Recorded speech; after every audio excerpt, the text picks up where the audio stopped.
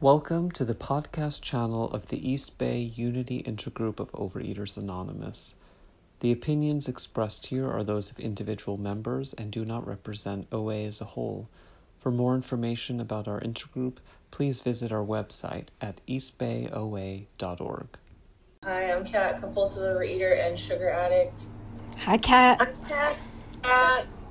And I'm really glad, thank you, Joe, for asking me to speak at this meeting, because I'm glad that this meeting focuses on relapse, because I need to talk about that right now, and I think it's important.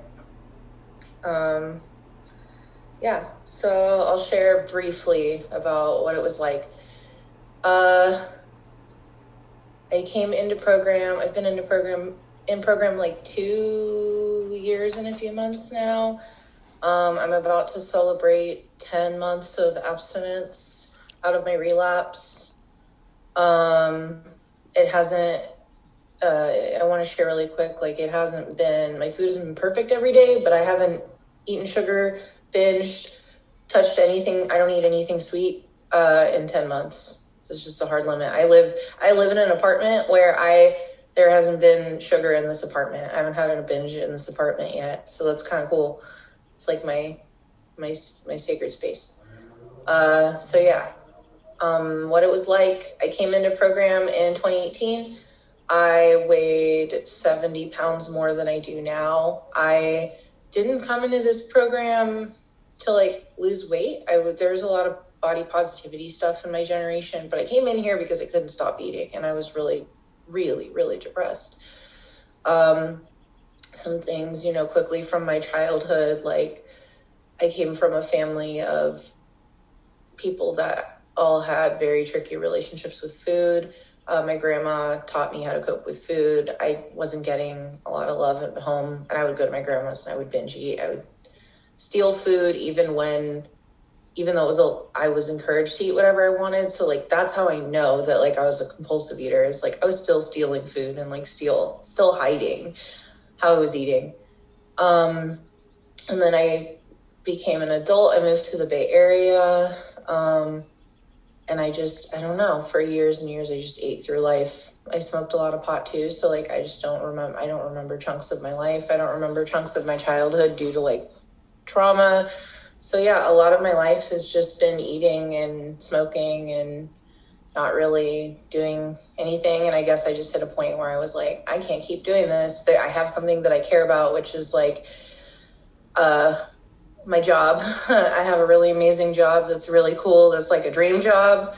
And I think I just hit a point where I was like, I'm not going anywhere with this. I want to kill myself every day. I need something. Therapy isn't helping. And so I came to OA, and I knew immediately that I belonged here. And in fact, I shared with a fellow in my industry what was going on. And they're the one that connected me to OA. So that's always been, came to OA. I knew I belonged here immediately, and I just kept coming back. So that's the one thing I want to say is I kept coming back. It took me about 6 months in program to get abstinence. I took the third step. And that was it. I really liked the reading this morning. I think it was for today, where it says, once we've taken the third step, it's just everything just becomes clear. And even though it becomes clear, we don't always want to do it. So it's I took the third step, everything became so clear. I quit smoking pot every day. I really stuck to my food plan, and I recovered. Everything got so awesome. My first year, not even a year. I think I had 8 months of abstinence before I relapsed. Oh my God, everything got so awesome. My career took off. I wasn't binging anymore. I dropped 70 pounds. I got an amazing job opportunity, and I moved out of the Bay Area. I really thought it was I don't want to say it was the wrong thing to do, but I really worked my program around it. I thought my higher power wanted me to move to the top of a mountain with another person in my industry. and do some work with this person. And I just immediately like sunk into a depression. Like I went from being able to go to meetings all the time to like, there's no meetings in town. There were AA meetings, but there were just things about living with that person that unintentionally on their part prohibited me from getting like physically to meetings. I hated phone meetings. I kept talking to my sponsor. Slowly I stopped like going to meetings and doing my writing and talking to my sponsor, and like I wasn't eating sugar, so I didn't really notice other places where my food was getting weird. And then I was like smoking every day because like I live from home, I work from home. I wasn't going anywhere. I wasn't doing anything. I was like literally stuck on this mountain with this person. And like I was trying to get a car so I could like have my own. It was just crazy. I got really depressed. I didn't even know like I was getting depressed and like know that I was going into relapse. It was so sneaky. Like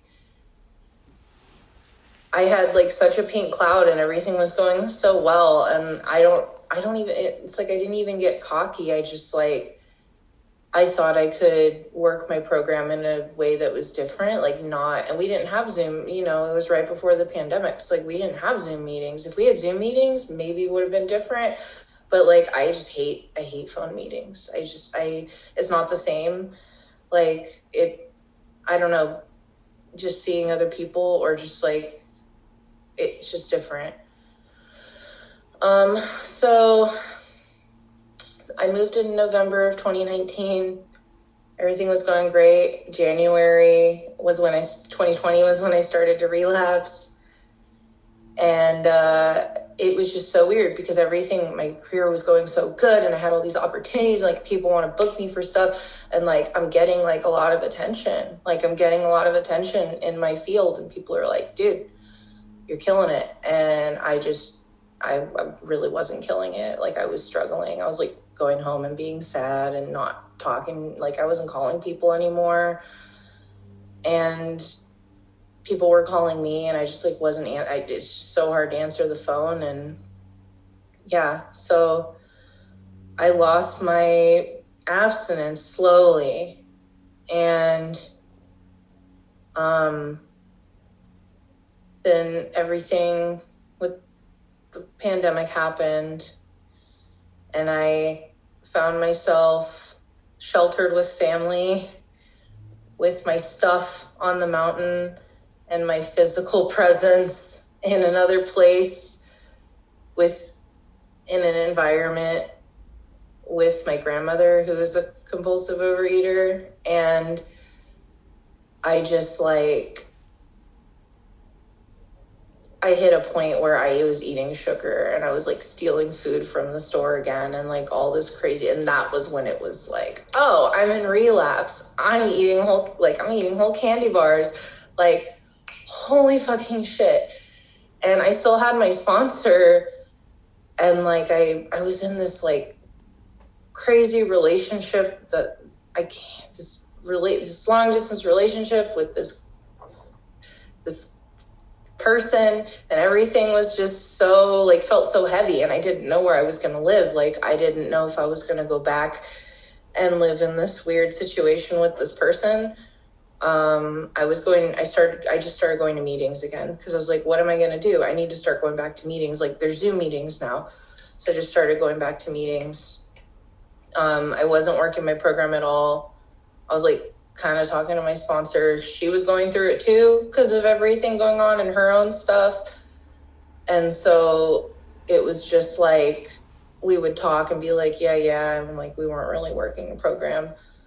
And I think around March, like the end of March into April, I just got so tired of like, I was gaining weight again. And like my job was getting just crazy and I didn't know where I was going to live and everything just felt so unmanageable. I was like, oh, I need to like go through the steps again. Like I really need to get my shit together.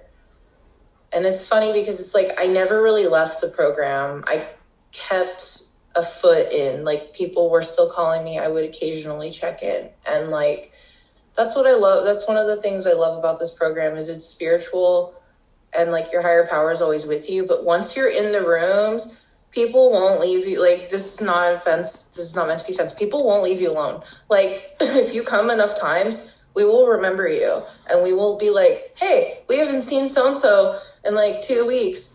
And then your phone will start blowing up. And then you're like, oh, fuck, I haven't been to a meeting in 2 weeks. Like, what's going on? And, like, it's really nice. Yeah, I see. Thana's waving because, yeah, Thana, now to crosstalk. But, yeah, Thana's done that to me where she's like, I haven't seen you in a week. Are you good? And it's like, yeah, I'm good. But it's just nice to... It's also 5 minutes. Oh, 5 weeks. You're waving. But anyway, so that's the thing is, like, keep coming back because people here will like call you and they'll be like, hey, like, are you good? How's your program? Like, are you okay? And right now with all the isolation, it's just really important to, like, are you okay? Just how are you doing? And yeah, so my relapse was messy and I was like, wow, I need to get my shit together. And I'm glad I didn't leave because if I don't even think I would be here. Like, if I left, I don't know. But I told my sponsor I wanted to work steps again. She let me know that she was in a place where she couldn't do that with me. And I was going to Bay Area meetings, even though I wasn't in the Bay Area anymore, because I have such a strong, like, community there. And somebody that I love very much that I made a connection with, like, in person when I was there, has been sponsoring me since March. And it's just funny, like, both sponsors I've ever had have just been exactly what I needed. And it's all that third step. It's all that, like, all I had to do was be like, I can't do this. I can't, like, keep doing my own thing every day. It's just not working.